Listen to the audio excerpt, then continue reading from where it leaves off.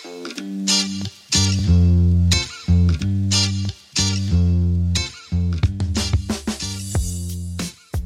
Corey here, and this is Everything is Marketing. Other marketing podcasts might give you the highlight reel or focus on a particular industry, strategy, or tactic, but this podcast explores marketing from every angle and allows you to get inside the head of the guest to really understand who they are and how they think. Let me tell you about one of my favorite tools right now. It's actually a whole suite of tools from the team over at Ahrefs called Webmaster Tools. It's almost too good to be true, but you can sign up for a free account and use it to find tangible ways you can get more search traffic for any site that you own. Listen, every marketer and entrepreneur should have an account and know how to take advantage of all the data and insights you'll get. They've been generous enough to sponsor this podcast to let you know about this new free tool, and there's literally no reason to not sign up for any of the sites that you own. So check it out at ahrefs.com/AWT and let me know what you think. On the show today is Kevin Lee. Kevin is the VP of Marketing at Poly and was previously the VP of Marketing at Buffer. I wanted to bring Kevin on because Kevin helped Buffer scale from $5 million in revenue all the way past $20 million in revenue. Buffer is really a pioneer for transparency and the open startups movement. They're also an amazing case study on content marketing with 3 different publications and 2 podcast series. You'll hear about how they leverage engineering as marketing with projects like Stories Creator, Remix, and Pablo, leadership lessons from growing and managing a team with radical transparency, and his process for finding and evaluating new jobs. So, to start out, I love asking my guests, did you ever think that you would be doing marketing for a living? No way. No, I did not. I think I had an aversion to marketing, if I remember right, growing up. I Really? kind of conflated marketing and advertising. It just seemed like trying to get people to spend money on things they didn't know they wanted to spend money on before, which is somewhat true, maybe. Maybe there's a bit of truth to that. Yeah. No, I went to school for journalism, and so I thought, storytelling, sports reporting, that was kind of more the path that I saw for myself. Interesting. Where did that desire come from? Was that something you always had from a childhood, or did that sort of just come about, when you got a little bit older and you had to, you're forced to choose, okay, what am I going to major in, or what kind of life path am I going to go down? Yeah, it's an interesting one. I think in high school, I found that I best expressed myself through writing. And so very grateful for some writing teachers that I had in high school and loved it. I loved the creativity of it. I loved the problem solving of how do you express this thing on your mind to someone else so that they can see kind of inside your brain in that way. And I started my own school newspaper in high school, which was super fun to get to create something. And of course, lots of writing involved in that. And so, yeah, I just thought, I could do this for a living. I read the back page of Sports Illustrated and was like, oh man, I could write 1 article a month and be set. And of course, there's a much longer path to get to writing the back page of Sports Illustrated than that. But that was very appealing to me, I think, at that age. Yeah, it's interesting. So you mentioned that you majored in journalism. That was sort of your foray. So how then did you make the jump from journalism to the dark side and to marketing?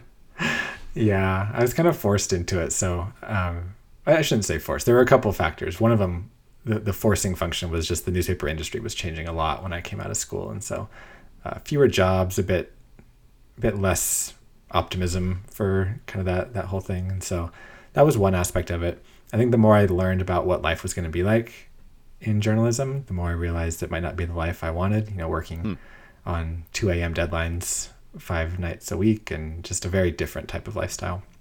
And so all those factors kind of came together and made me rethink the direction. And I think, fortunately, what I love about journalism is the storytelling aspect. And one of the things that I found very true of marketing is there's also a storytelling aspect there. And so I think that was kind of the common bond between the two for me.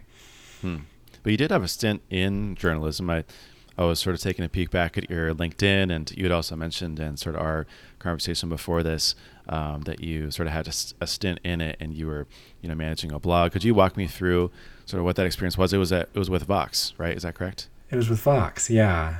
So my initial foray into journalism was through sports reporting. So I wrote for some newspapers initially, and then as I was kind of going through that transition, I started a blog. It was started it from scratch. It was about a local sports team here, and grew it decently sized, and it got acquired by Vox. And so I got to be part of their early network on the sports side. And just super exciting. I think one of the things I really appreciated about that time was it was kind of the Wild West of content marketing. And so I could learn so much so fast by just playing around with this community and blog that I had started. And so it really showed me what was possible when you can take something to scale, some of the levers to do that, some of the ways to do that. And yeah, I think it hooked me a little bit into the, how can I take that and apply those lessons elsewhere? So walk me, I'm curious, just you mentioned it's the Wild West. Like, what was it like growing a blog that eventually would get acquired by Vox? I mean, Vox is a large sort of reputable company also, so I would assume that there was a decent amount of traffic and subscribers, and it was sort of a successful blog. Like, how did that happen? I guess it feels like the Wild West because I didn't have a plan going into it. I was just like, I'm going to make this thing that I like, and I assume others will like it too. And so it didn't feel organized at first. I think it got to a place where it was more organized. So it was coming up with a content calendar from scratch. And I think this idea, you hear about it nowadays, like different swim lanes or different content types or even pillar content. I think that there was no language for that, 15 years ago. And so that was me just kind of creating that on my own. And, we did these silly things called blog bets where, we'd bet on the outcome of a game. And if one team won, I would write for their blog. And if my team won, they would write for ours. And so it was like guest posting, but like a really hacky, weird, roundabout way of guest posting. And so, exposing yourself to other audiences, tons and tons of volume I wrote on the blog. And so that gave me a chance to experiment with headlines, experiment with distribution and all these different strategies. And yeah, it was just like a total sandbox at the time and very low risk initially because it was just, this fun thing. I didn't know what it would become. And then fortunately, once you have that community behind you, it still feels fun and you can still take risks and they have lots of forgiveness if the risks fail and things like that. Mm-hmm. So that was something that you worked on the side and then eventually went full-time on it? I never got to full-time on it. No. Really? No, It was always a side hustle. Yeah. But then eventually you joined Vox after that acquisition. Is that correct? Yes. Yep. Then it came under the umbrella. Yep. Okay. Exactly. So then that's sort of when it became like the full-time gig, or was it still part-time with Vox? Yeah, it was more of a real thing then. Like the pay was more consistent. It was like two different paths. So the Vox path and then like a formal office path because I was too afraid to like go all in on that, on the digital side of things. I'm not anymore, fully remote for quite a long time now, but like at the time it's like, is this a real thing? And so I did kind of have like two different directions that I was heading on. How did you get traffic and like, how did you actually grow the blog? I mean, especially back then was it, a lot of social media and SEO, and was it a lot of the same things that you would, that you do today, or were they a lot different? I mean, you mentioned the sports bets and the blog bets, which was, pretty interesting. Was it things like that really drove some of the growth, or was it just sort of your tried and true normal paths?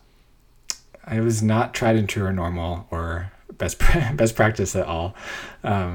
So if I were to think back, I think the biggest things I would credit for the growth was having an original take and an original voice on this place that didn't have commentary in the way that I was providing commentary into that space. And so that was one aspect of it. I think another aspect of it is sports is a very communal industry. And so, if you get into the right pockets of fan bases, it can spread very organically through those spots. And so that might look like forums or different communities. It wasn't so much social media driven back then, but I imagine it would be similar to like if you get traction in a subreddit today or something like that, where you just have kind of this built-in amplification network if you're speaking their language and doing good quality work. And so I think it was kind of a mix of the voice, the quality, and then finding the right early advocates to help spread word for you. Yeah. Well, I'm curious if you can tell me a time of like something you did there that you were like really proud of. Like thinking back on it, like what's the thing where you're just like, not like an achievement or an accolade necessarily, but something that you were really proud of walking away from it? Yeah, that's such a good question. I have a lot of like silly memories from it. So I was invited to go on the local news once and like be like a talking head on a sports debate show, which I'm not a very confrontational person by nature, so I don't know if I did very well. I wasn't invited back, which might be a sign of that. Got to do some radio gigs, which was super fun. Got flown down to Dallas, like the Cowboys Stadium, for a Nike uniform reveal, which was very bizarre to me that they would fly bloggers down to this thing. I think it was like early event marketing. It's kind of what it seemed like back in the day. I got to make my own custom Nike shoes, which were in the team colors and had my name on them. And they're just sitting up in my closet. I never wear them because I'm afraid of getting them dirty, but it's like a fun memento from that season of life. So I guess the things I took away from that was a lot of the experiences. I also ran the site with one of my best friends from school. And so and we lived in different states. And so just these connections that it formed and helped me maintain was, I guess, almost as important to me as like what happened in terms of traffic or getting acquired or any of these other aspects. Mm-hmm. Yeah, that's awesome. So then the next step for you was to go to Buffer. Is that right? Mm-hmm. Yeah. Yes. Buffer at the time, I mean, I don't know what your thoughts, I'm curious sort of what your perspective was like, but I would imagine it was, this really young, early startup. They were also sort of just, I'm not sure if they were doing the transparency stuff before you got there, or if sort of that was something that you helped pioneered or that they did after you joined. But what was your initial impression? Like, why join a company like Buffer? Yeah. So the role that I applied for initially was content creator. And so it was this like very much in line with the blog I had built and the Vox role and just this content direction. So that was what appealed to me initially. I was like, oh wow, I could write full time for this like tech company. And I don't think there was a lot of similar roles back then. I think content was not as competitive and busy as it is now. And so it was somewhat unique. Buffer was fully remote when I applied, so that was another draw to it. I'm based in Boise, Idaho, and there's not a lot of tech companies here. There's not a big tech scene here. And so if I wanted to get into tech, which I did, seeing what Vox was able to do, seeing what technology can accomplish at scale, I think that was really appealing to me. And so, yeah, Buffer was already doing the transparency stuff. I was so new to startups, it wasn't even on my radar to ask like, oh, how do you get users? How healthy is the business? What kind of revenue are you doing? I was just like, I can write full time and work wherever I want. And I think something else that appealed to about Buffer was this company based on values. And so work for this company that aligned with how I want to be in the world. It was enough to hook me. And then it was just such an education once I joined on all these things I didn't know at first. Right. So talk to me a little bit about the transparency, because that was something I think Buffer was probably like the big sort of driver of the whole transparency movement, and other companies doing it. As you know, I used to be the head of growth at Baremetrics, and so Baremetrics had a part in that with the open startups movement, and with Baremetrics sharing all the metrics publicly as well. What was that like, being in it, sort of pushing it forward, making it a strategy, if you will? Yeah, it was interesting. I think maybe from being in it, so I credit a lot of what I've learned in marketing and in SaaS and tech from Buffer's transparency. So when I joined, we had transparent email. So every email that was sent within the company could be seen by everyone else. And I just like ate that up. It was amazing to be able to see like every email that the CEO and co-founder were sending, and every email that the product team was sending, and all these different areas that I was interested in and fascinated by. And I had firsthand insight into the way that they go about their work. It was just incredible for me. And so I think that's one of the huge things for transparency that I took away, was what it can unlock for your team in terms of, if folks have drive and curiosity, they really soak it in, and it leads to high growth potential in kind of everyone that's part of that ecosystem. So that was great. I think from an external perspective, we sincerely wanted to give back and to share our learnings and to support other startups and companies as they're going through some of the same things that we are going through or will go through or have gone through. And so that was really important to us from a culture perspective. And things like sharing your salary transparently, things like sharing revenue transparently, like you alluded to. When we did a round of layoffs, a lot of that experience we talked about openly. And I think it sounds scary when you say it like that, but when you base it on this like foundation of mission and purpose and values, I think it becomes a lot clearer. It's a much easier conversation to have internally. It's not a random thing like, oh yeah, let's show everyone our salaries. It's, we're here to give back and to be part of this larger conversation, and this is the way that we want to participate. How did you tie that back to like business results and sort of it being something that is pushing the company forward, like you said, not just a part of who you are, and although of course, like you said, that's sort of like the cornerstone, that's the first piece of it. It's like, if you're going to do it, you're going to do it for these reasons. But it was also, if you're going to keep investing in it and you sort of expanded so much, so widely within the transparency, how'd you really tie that back to, okay, this is actually helping the business as well? That's a great question. I kind of want to ask you the same thing. Like, why did you all lean in so hard on it too? I think for us, the answer that I like to give is that it was an unconventional PR play for us. And so we got a lot of positive press. We got a lot of notoriety for that. And I think it was really interesting to consider in hindsight. It's not social media related really at all. It's very different. So I don't know that we ever 100% tied those things together, but what it did enable for us is to differentiate ourselves from other social media businesses out there. And so social media is a very crowded space. So you have your Hootsuite and your Sprout Socials and Later and all these different apps and tools. And at the end of the day, how are people going to choose between them? And one of our bets was that, being differentiated on the brand side is going to be one of the ways that we win. And so that was really key for us. We looked to measure that in ways like, when someone signs up, there's a sign-up survey. How did you first hear about us? And one of the answers there could be PR or press or blogs or word of mouth, these different aspects. What's the sentiment like on social media? How many mentions are we getting? We can put some different metrics around that. So there are some metrics we can track back to it, but I think the larger strategic narrative was, we want to differentiate ourselves. We want to be known as a certain type of brand. This is how we're going to go about it. Yeah. I mean, I can sort of piggyback on that it was a lot of brand differentiator, trying to build goodwill within a certain community or type of person that appeals to.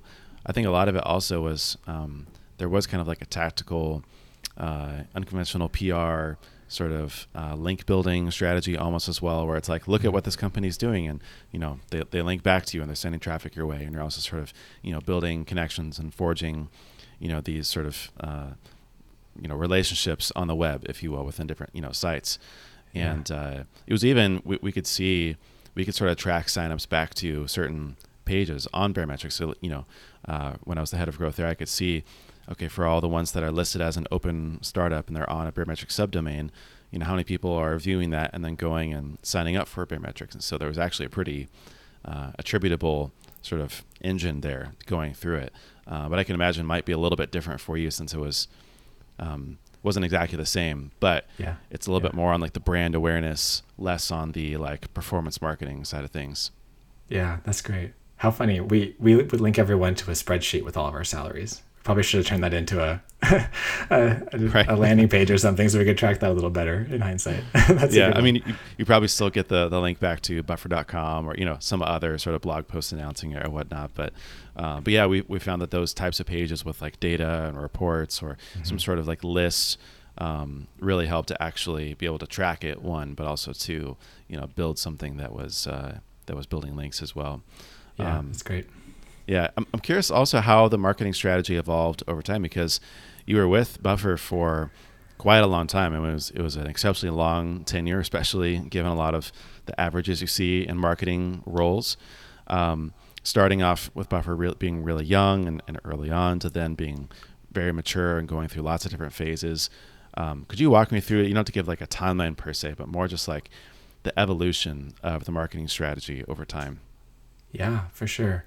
So I joined as employee 17, and we were doing around maybe 2 million in ARR back then. And really the moment I joined, we had just pivoted the blog from being known for like life hacking and productivity advice to being known for social media. Or at least that was the direction we wanted to go. And so that was one of my first jobs, was, spinning up that content machine to take us in that direction. And a lot of it was category creation. It feels strange to say, but like social media for business wasn't really a category back in the day. Like Facebook pages were relatively new, and businesses on Instagram didn't exist in the way they do now. And so there was a lot of that work that needed to be done. We needed to establish ourselves as authorities on these different topics. And so the play there was just to go really hard after content creation. It was already a proven, validated channel for us, so we wanted to double down on that. And we were able to successfully do that. As we grew the blog, we shifted a little bit to focus or to bring in PR as a different angle for us. So we have unconventional PR, which was our transparency efforts, our remote efforts, our customer support, even to a degree, functioned as unconventional PR for us. Then we had more of a formal PR play. And so in the early days, a lot of that was around getting picked up in TechCrunch when we would launch something new or make an announcement. I think we started to tie the PR and content together in a way that syndication became a really important element for us. So we would take existing content, pitch it to places like Fast Company or Time, Entrepreneur Inc., and they would pick it up. We get the backlink, we get the exposure, they get great content to serve. And so it was a win-win for everyone. And I think really boosted our domain authority, page rank, all those important metrics. So that was kind of the evolution of content. I think as we went along the Buffer journey, we also shifted from maybe a bit more of a traditional like VC-backed company. We raised a round when I was early at Buffer. Then we shifted to starting to buy back investors and to take matters into our own hands and go down this more sustainable path. And one of the things I'm really grateful for is that these channels we invested in early on, like SEO and content, they fit really well as you're scaling into more of a sustainable path. Like there's not a lot of costs there other than the people costs or the production costs of getting that out the door. Then those, in SEO and content, it scales sustainably over time in a really healthy and great way. And so we never really went the route of performance marketing, never did a lot of marketing spend. Our biggest budget was mostly on people and tools was really all we would spend on. So that was kind of the evolution. We started from content. Content remains this big foundation for us, but eventually, given that foundation, we were able to spin it off. Our biggest source ended up being word of mouth, is how people came to find us. And so we would activate that through the content, we'd measure it through branded search, direct traffic to the site, and then try to further it through community, social media, events, and just any channels that we could think of that had some positive brand association with Buffer. Yeah. What were the things that you ended up sort of cutting or stopping, or, you mentioned that, performance marketing, advertising wasn't really something you invested in, but were there even other strategies, tactics, or channels that you thought were going to be big or that you wanted to invest a lot in, but it ended up really panning out into something that was more long-term? Yeah, so probably a lot of the paid ones. So your traditional social ads. We also looked into sponsorships for a while. So sponsoring newsletters, sponsoring communities, sponsoring events, and those didn't really go as big as we thought they might. So that was one aspect of it. I'd say the other thing that evolved quite a bit was community for Buffer over time. I think we had a really strong community on Twitter. We had a Twitter chat that was really popular every week. And then as these social networks kind of evolved and changed, we recognized, this might not be how community looks in 2018 the way it did in 2016, or in 2020 the way it did in 2018. Just things move so fast on social media. It's hard to keep the same thing going in the same way for so long. Right. And so community evolved for us a lot. It went from this Twitter space to a Slack space to a community platform. I think Buffer is still evolving it to this day. And so that was one thing that changed quite a bit. We had maybe a 3 or 4 person community team, and we were able to move those folks into other roles within the company, and kind of reduce the number of people focused on community then. But I think community kind of ended up becoming this more organic thing for us, and that the folks in the community took it over rather than us needing to staff it ourselves and amplify it. Yeah. Why don't you think that that the traditional social ads and even like some of the sponsorships worked? Was it more just like a direct kind of attributable ROI, or was it more just like the feeling about, didn't align with your goals and how their reach that you wanted to get, or why didn't it pan out? I think part of it was ROI. We didn't have the best process in place when we first started out. We would just send all traffic to the homepage, and that's not the most ideal experience for folks. And so we didn't really have the system built in to make the most of it. I think Buffer is also unique in that we don't have a sales team, and so when we talk about average revenue per user, it's pretty low, and so we have to make sure our CAC and LTV are lining up in a healthy way, and we just couldn't strike a right balance there. I think, reflecting back honestly, I think some of these channels take time to set up too, and when you have a channel like paid, if it takes time to set up, you're going to be losing money on it for a while, and you have to be okay with that. And I think that was something we were unwilling to do, or else something I was unable to recognize. I had to have that conversation proactively at first to really see if we could make it work. So might relate to kind of our investment philosophy too, of wanting to be more sustainable and careful with our spend. Right. Just a bit kind of on the conservative side. One of the things I think that you guys did a really good job pioneering, maybe sort of on purpose or maybe on accident, was this engineering as marketing idea. You have Stories Creator, Remix, Pablo, I think was one of the first ones. Were those intentional kind of things, or it was just like, hey, look at this fun new thing, like what should we do with it, and trying to make a marketing strategy out of it? Oh no, those were intentional. Yeah, we loved thinking them up and brainstorming them, but yeah, at the end of the day, we saw them as both awareness and acquisition plays. I think with the awareness side, when you have a product that is at a certain scope and scale, it can be a bit tricky to innovate and experiment in new ways that don't carry a lot of risk with them. And so I think for us, we were like, oh, well, we can do this on the marketing side. That we identified specific pain points that we had as social media marketers. One of the beauties of Buffer is that, like, on the marketing team, you are your own customer in a way. And so that was really helpful and useful for us. So we would identify these pain points and then realize, no, let's go build a solution for this. We think there's, a market for this. We do some research on it, and that kind of was the lean startup methodology spun forward a little bit. Like, marketing will be the test case for this. We'll see if it sticks.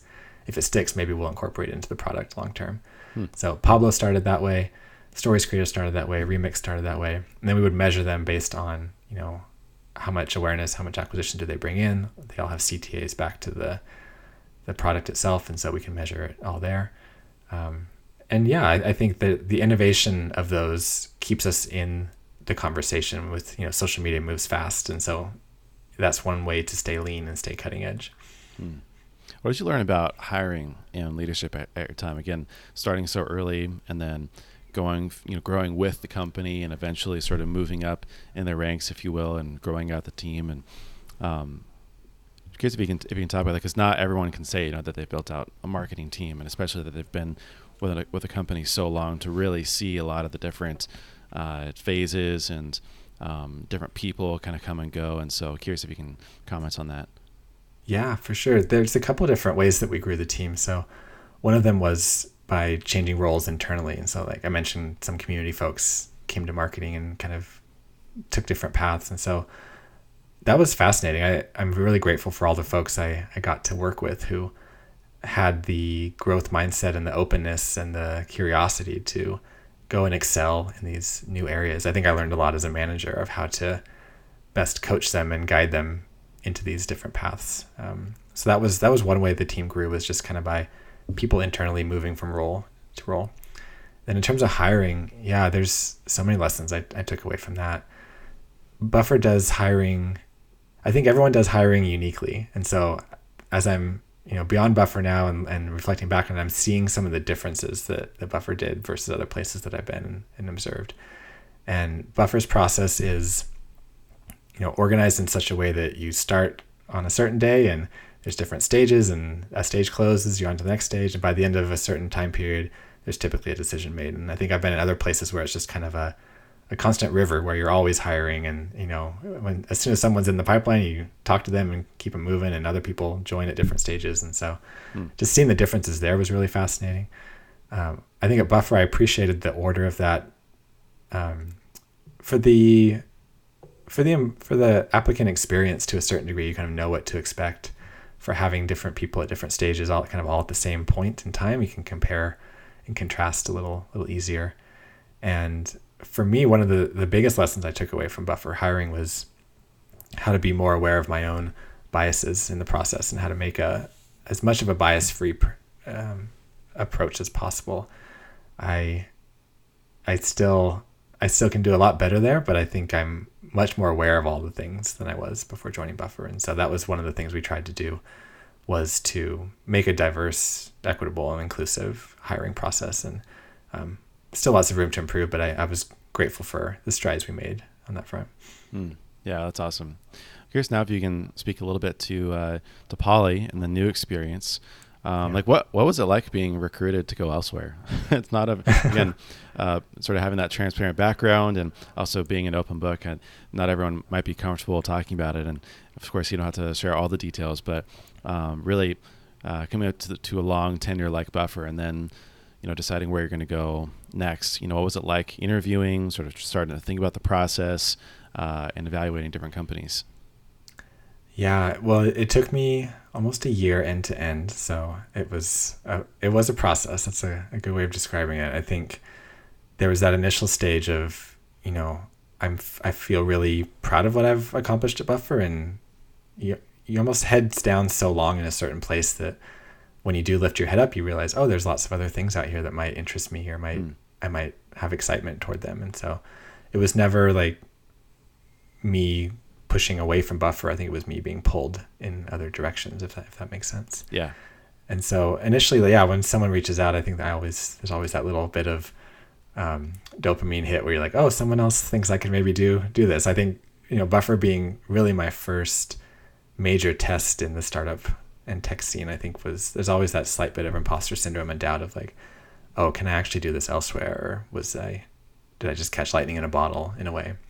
And so I had to overcome that first stage of, yes, people do think I can do this. I had to practice my story too with the different recruiters. So when they would reach out, I would, my story sounded so different at the start than it did closer to the end, just in terms of how I tell the narrative about my career path and the reasons why I'm looking and what I'm looking for. There's, at first I was just kind of bumbling through it, and I'm sure they could tell. And then toward the end, I had a better, more cohesive story that I think made sense to me.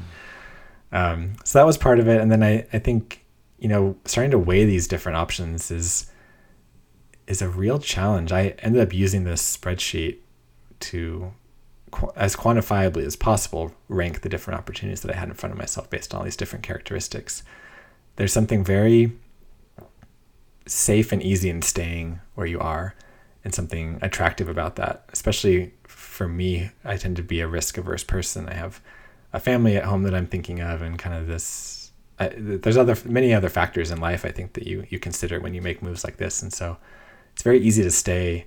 It's very hard to leave, and making that jump, I wanted to be as careful and cautious and disciplined as possible. And I think I realized close to the end, I was like, there's no guarantees with any of this. Like, you just have to reach a point where you decide to jump, and hopefully you land in a great spot. I think I have.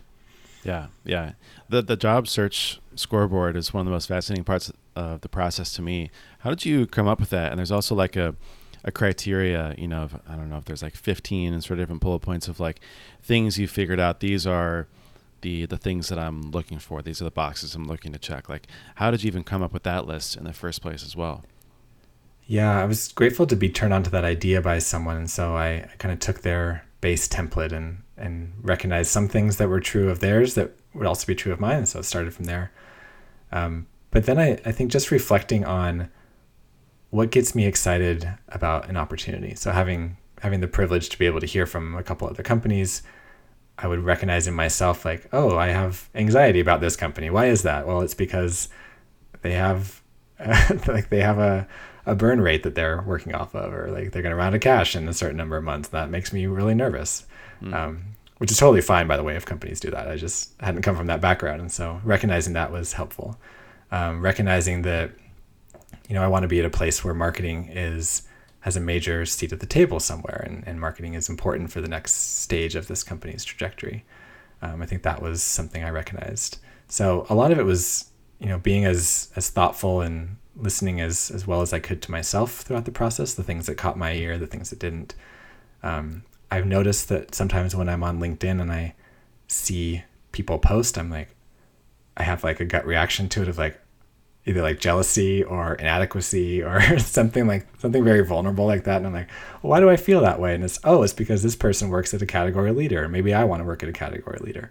Or this person is talking about just crossing the 50 million ARR threshold. I'm like, oh, maybe that's what I want to do in my next step. And so just being more self-aware, I think, was really important for me throughout this process of recognizing, of the millions of different factors in going somewhere, what are the ones that are going to matter most to me at the end of the day.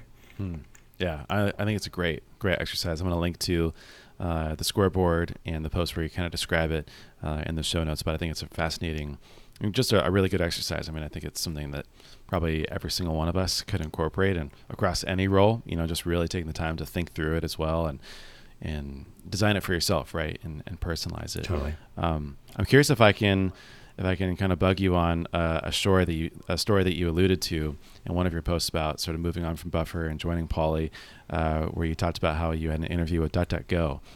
Is that a story that you could share about a sort of a fun experience or something interesting that you learned through the process? Yeah, I think I can share that one. I had a chance to make it through a few stages with a few different companies. So DuckDuckGo was one of them.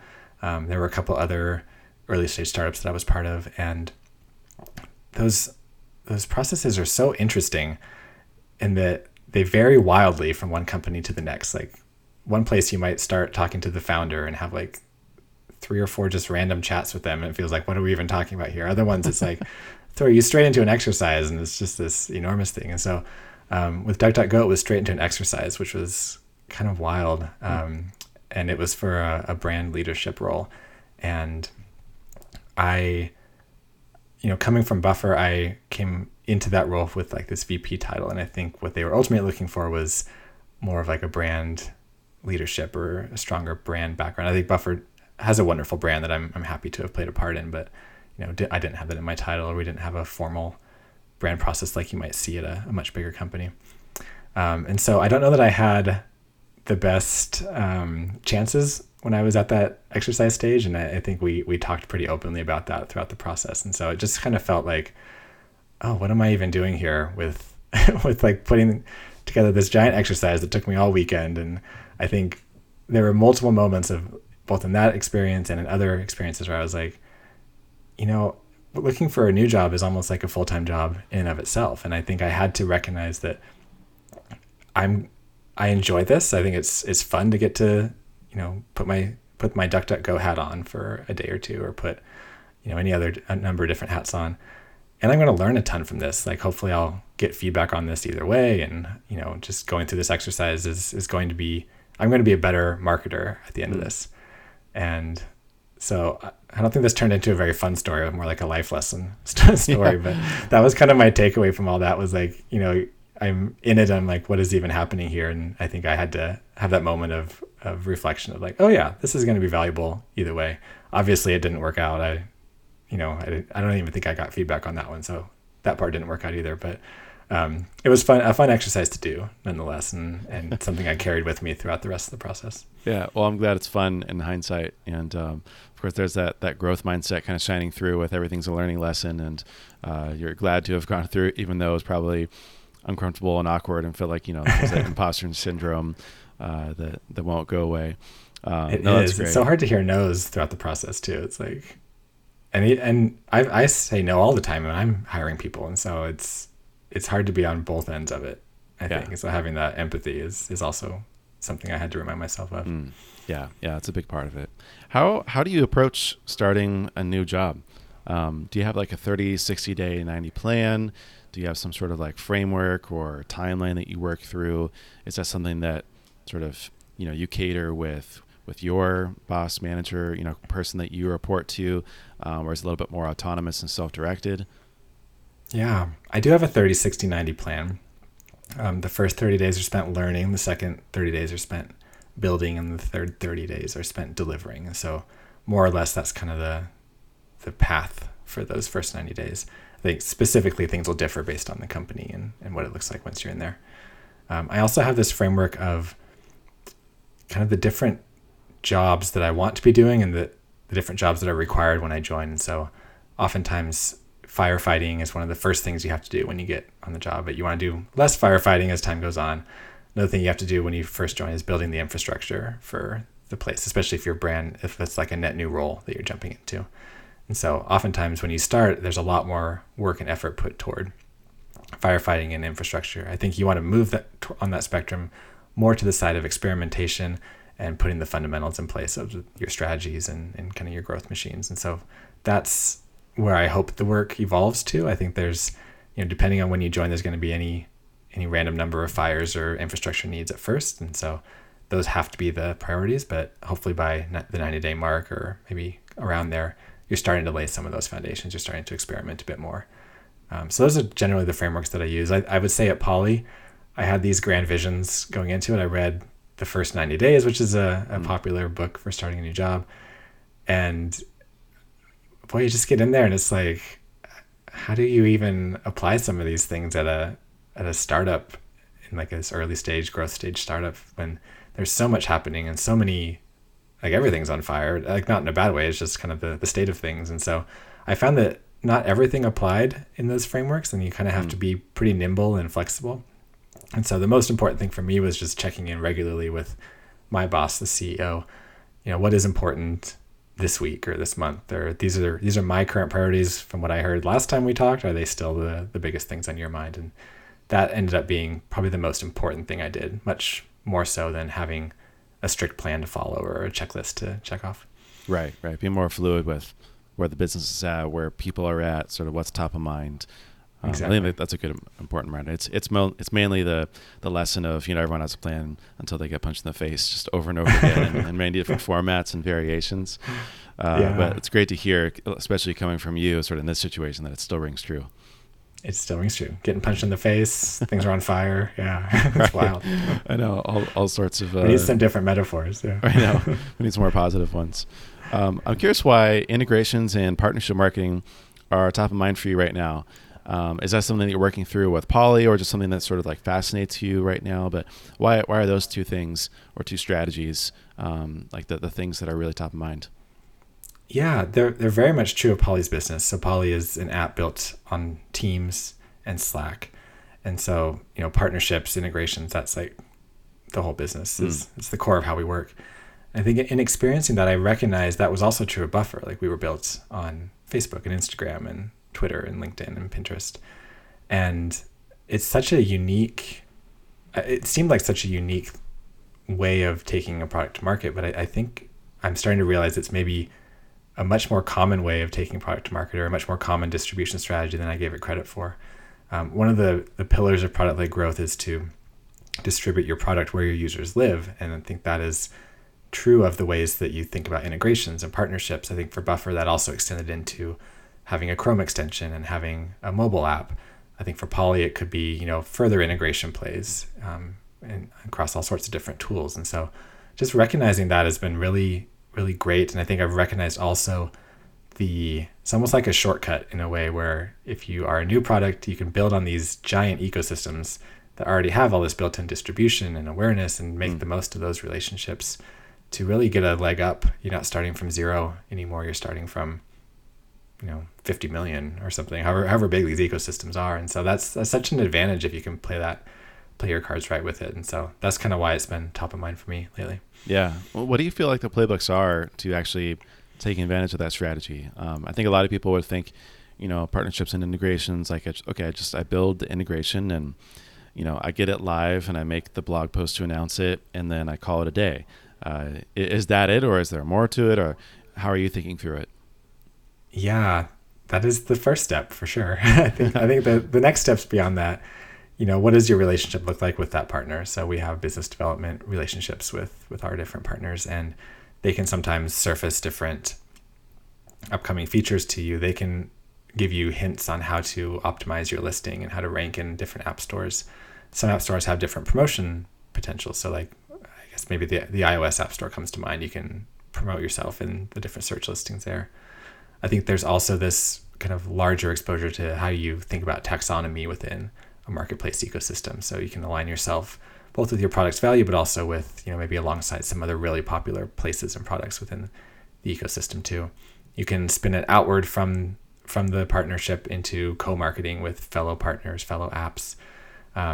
There's lots of different ways you can kind of use that existing partnership as a business unit of its own, and then apply all your different marketing tactics to that. And so you think of co-marketing, you could run ads to your listing, you could do all these different things. So yeah, just getting up there is definitely the first step, but it's not going to be successful if that's all there is to it. Yeah.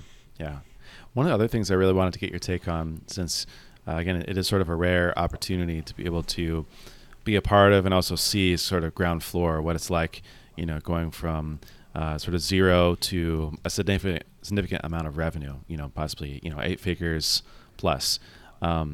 What does it take to do that, first of all, to really go from, a small amount of revenue to a large amount of revenue, we'll say. And also how does marketing change, what the business needs change as you hit those different milestones? Yeah. What does it take? So I think it takes a unique mix of how you think about distributing your product, how you think about differentiating your product. And for me, differentiation, a lot of that comes down to brand. And so initially you're doing things, I guess the way it evolves then is initially you're doing things just to get dollars, like anything to bring dollars in, you'll do. And so you're doing things that don't scale. You're doing things that might be very experimental and invalidated just to see, throw spaghetti against the wall and see what sticks. And I think that is necessary and useful at a certain stage. Once you pass a certain stage, like I think for Buffer, maybe between that $5 and $10 million stage, you start needing to systemize more things. You need to be more thoughtful about achieving scale with both your tactics. So how do you take this content machine that it's me, Kevin, writing 4 articles a week, like that's not going to last too long. How do you take that and spin it forward into something that can be sustainable and can scale on its own? If you think about the brand, you're doing, 20 different brand things that sound and feel and look different than each other because each of them brings in a little bit of things today. How do you corral all that into one unified voice and unified narrative so that the work really spins off from itself and has this halo effect that's going to bring in more folks long term? And so that's one way I think about it. I think another lens that has been useful is thinking of it through different growth loops. And so are there different loops that you can find and identify with your business today that the output of those loops, so if it's acquiring users, the output is having more usage. If it's acquiring customers, the output would be more money. And then reinvest that usage or that money or that activity to get your next users. And so you kind of build this self-sustaining loop that ideally will scale over time. And so for Buffer, part of that was content. The more people we brought in with content, the more customers we got, the more money we had, which we could then invest back into content. We also had a really powerful one with word of mouth. And so the more people we brought in, they had a great experience. They would go tell others, which would bring in more people and just kind of spins that flywheel effect. I think at Poly, we have that to a degree with the viral loop. So people use Poly. Other people see that Poly is being used. They go out and install Poly or try Poly themselves, send a Poly into a Slack or team space. Other people get exposed to it and it spins like that. And so if you can find these repeatable patterns early on, I think those are really powerful as you start, but they can also scale efficiently and effectively too. And so ideally, there's a list of them out there. If you can find one that works for you, that's typically the best thing. And then you can, make the most of that, optimize that, and kind of go from there. Yeah, that's great. I'd love to take a look at your personal SWOT file, as it were. And Sure. I don't know, get an insight into, what does Kevin really look at for marketing examples, for campaigns he thinks are awesome, companies that are doing it really well. I'll kind of leave it open to interpretation. We could go all the way as granular as a specific ad landing page or template, or all the way as sort of broad as just a company or something, some sort of strategy in general. But are there a few that come to mind for you? Yeah, there's a lot. So one I saw just the other day, I was on Typeform's pricing page. I was starting a Typeform, and their pricing page was so unique. They have 3 different price plans, and their cheapest plan is positioned as the same price as their medium plan. And they're both $35 a month. And the only difference is that one is when you pay monthly and one is when you pay annually. And I thought that was such a refreshing and unique way of showing off the price. So basically you're looking at 3 different options. 2 of them look like the exact same price, but one looks like a ton more features and functionality. But you'd be on an annual plan is the only difference. And so typically you see 3 different prices, or everything is annual or everything is monthly, and there's a toggle.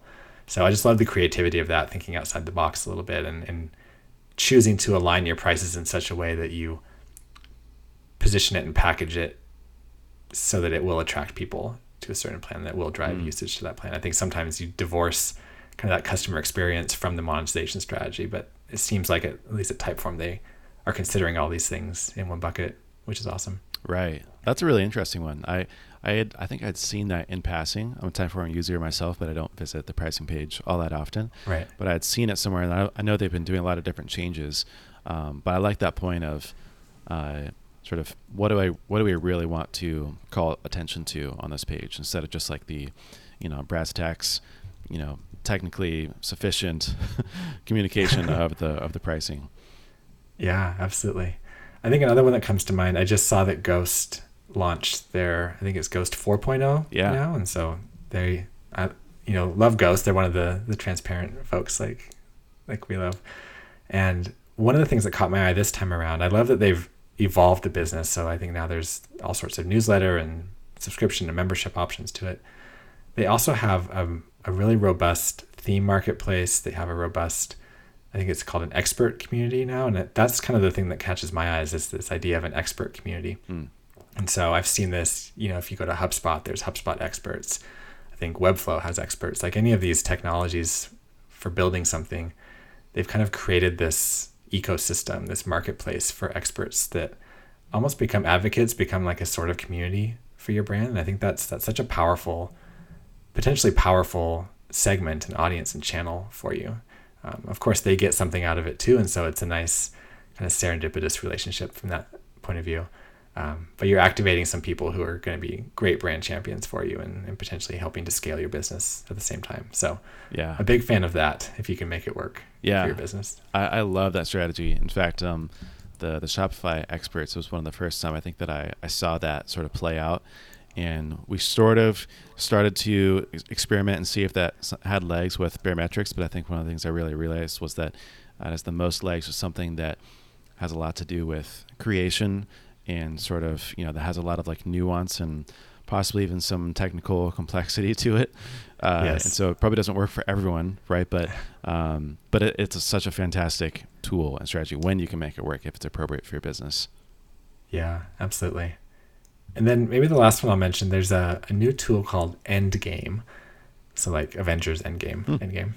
And what it does is basically like a product qualified lead modeling software. And I think the thing that catches my eye with it, I love new products, of course. And so that's one aspect of it. They have a cool landing page, which is one aspect of it. I think kind of the bigger shift that I see with this product is there's a ton of need for this connection between, or I guess this element of product-led growth, which is you're bringing in so much great volume at the top, and how do you identify potential fits there that would be good to talk to sales? I think that's a very tricky process today. It's either a very manual process where you're just kind of stitching together these random formulas and qualification metrics and hoping that it works, or what Endgame is purporting to do is to really stitch it together in a very seamless, automated way. And I think that there's potentially a lot of power there, just in what that can unlock for a business and how you can kind of connect product-led growth to these larger sales motions that tend to drive a lot of the bigger businesses when you get to certain amounts of revenue. So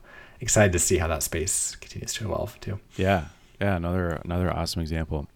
Well, final question for you, and then I'll let you go. When I say everything is marketing, what does that mean to you? What comes to mind?